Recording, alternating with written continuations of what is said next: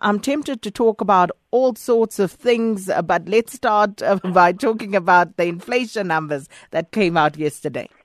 Yeah, Sakina, so headline inflation in South Africa very, very marginally increasing year on year in December to 4.7% from 4.6% the previous month. So a marginal increase, but I think the very good news, Sakina, is that inflation still remains very much moderated within South Africa. And if you look at inflation through the course of 2017, averaging, within the 3 to 6% target band, coming in at about 5.6%.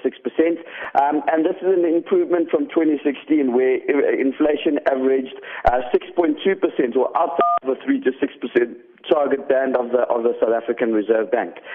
So, Sakina, I think the case is starting to stack up for the South African Reserve Bank to start supporting the South African economy. Obviously, they are exceptionally cautious and exceptionally hawkish. I mean, we saw at the last Monetary Policy Committee meeting, they mentioned that even though the rand has been quite strong and even though inflation is moderated, they're still going to keep a hold on interest rates and not start cutting just yet to support the economy, because they are concerned about the future direction of inflation, and they're worried about whether this is a temporary fall as a result of low or high base effects, rather, because of the food prices last year and because of the drought and the significant impact that had on grains prices in 2016.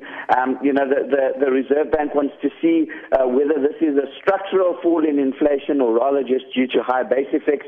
But Sakina, I think the fact that it's been within the 3 to 6% target band throughout the year, and average between the 3 to 6% target band throughout the year, rather, should I say, and the fact that we've got exceptionally weak economic growth, the fact that business confidence is significantly improving in South Africa under the new leadership of Cyril Ramaphosa, and that the rand has strengthened a long, long way since the middle of December. Yes, we have had one NPC meeting, but even since that NPC meeting, the rand has strengthened a further 2 or 3%. So, I think all these factors are starting to align to a possible interest rate cut, maybe at the next meeting, and hopefully we get somewhere between the region of between 25 and 75 basis points of interest rate reprieve in 25 basis points increments over the next couple of months, which will hopefully assist the consumer and further add to this narrative of improving economic growth, improving confidence in South Africa.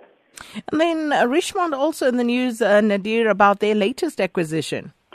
Yeah, Sakina, so, about a week ago, making the announcement that they're going to buy Yoox Net-a-Porter. Essentially what Yoox Net-a-Porter is, for the listeners who are not familiar with the brand, is that it's a luxury online retailer. So basically they sell luxury handbags, luxury clothing, luxury accessories online. So a whole lot of consumers across the developed and emerging markets. In fact, China, quite a big part of, where they do a significant part of their sales, given the rise of luxury demand in China. So, Sakina, ultimately, Richemont paying 5 billion euros for the taking over the company. They paid a 26% premium to its closing share price the day before the deal was finalized. Obviously paying up quite a bit to develop their online presence. Richemont has been a brand. It's been a company that has gone through mixed fortunes over the last couple of years, Sakina.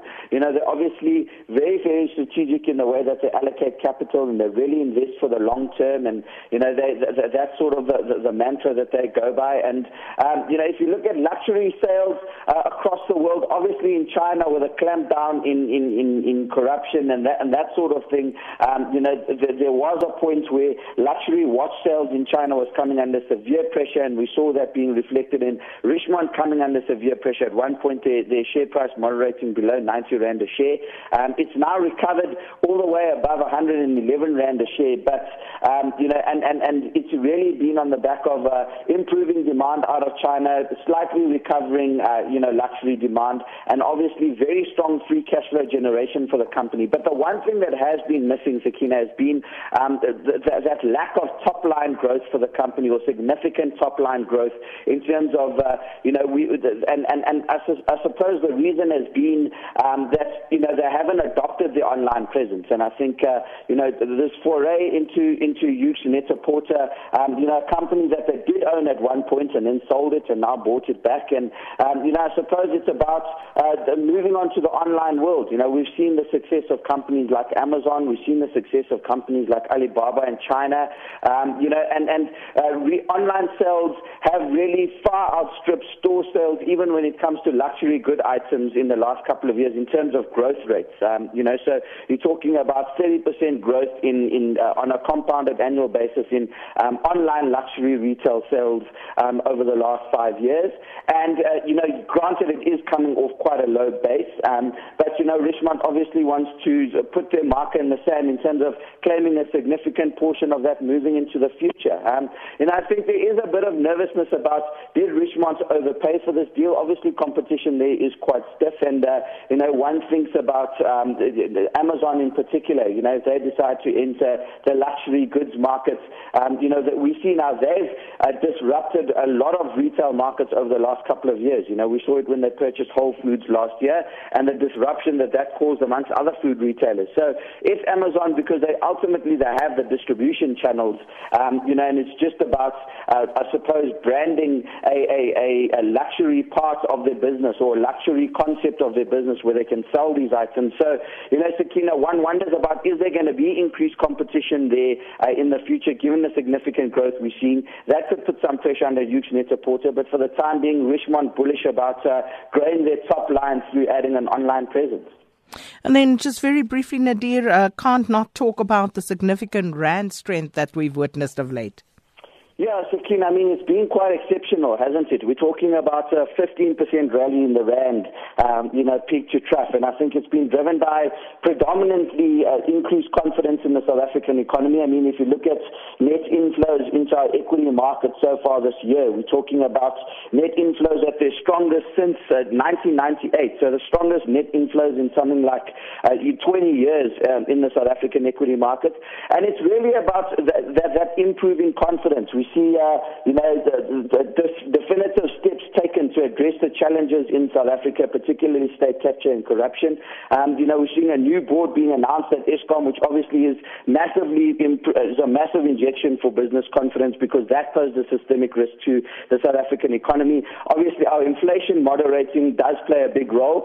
And the final piece has been the big inflows on the back of improving confidence, Sakina. Other emerging markets have been big beneficiaries of this over the last 2 years, where they've seen net inflows into their equity markets, and South Africa has seen about $10 billion of net outflows from the equity markets to the end of 2017 over a 2-year period. So, and the foreigners starting to buy again, that's obviously bidding up the currency. It's being reinforced by good and these clouds still hanging over South Africa, and we can debate whether that downgrade actually is going to drop or not. But for the time being, we basically living on hyped up confidence and steps taken in the right direction to improve confidence, and I think the next leg up is going to have to be delivery, Sakina. So we'll wait and see how that pans out.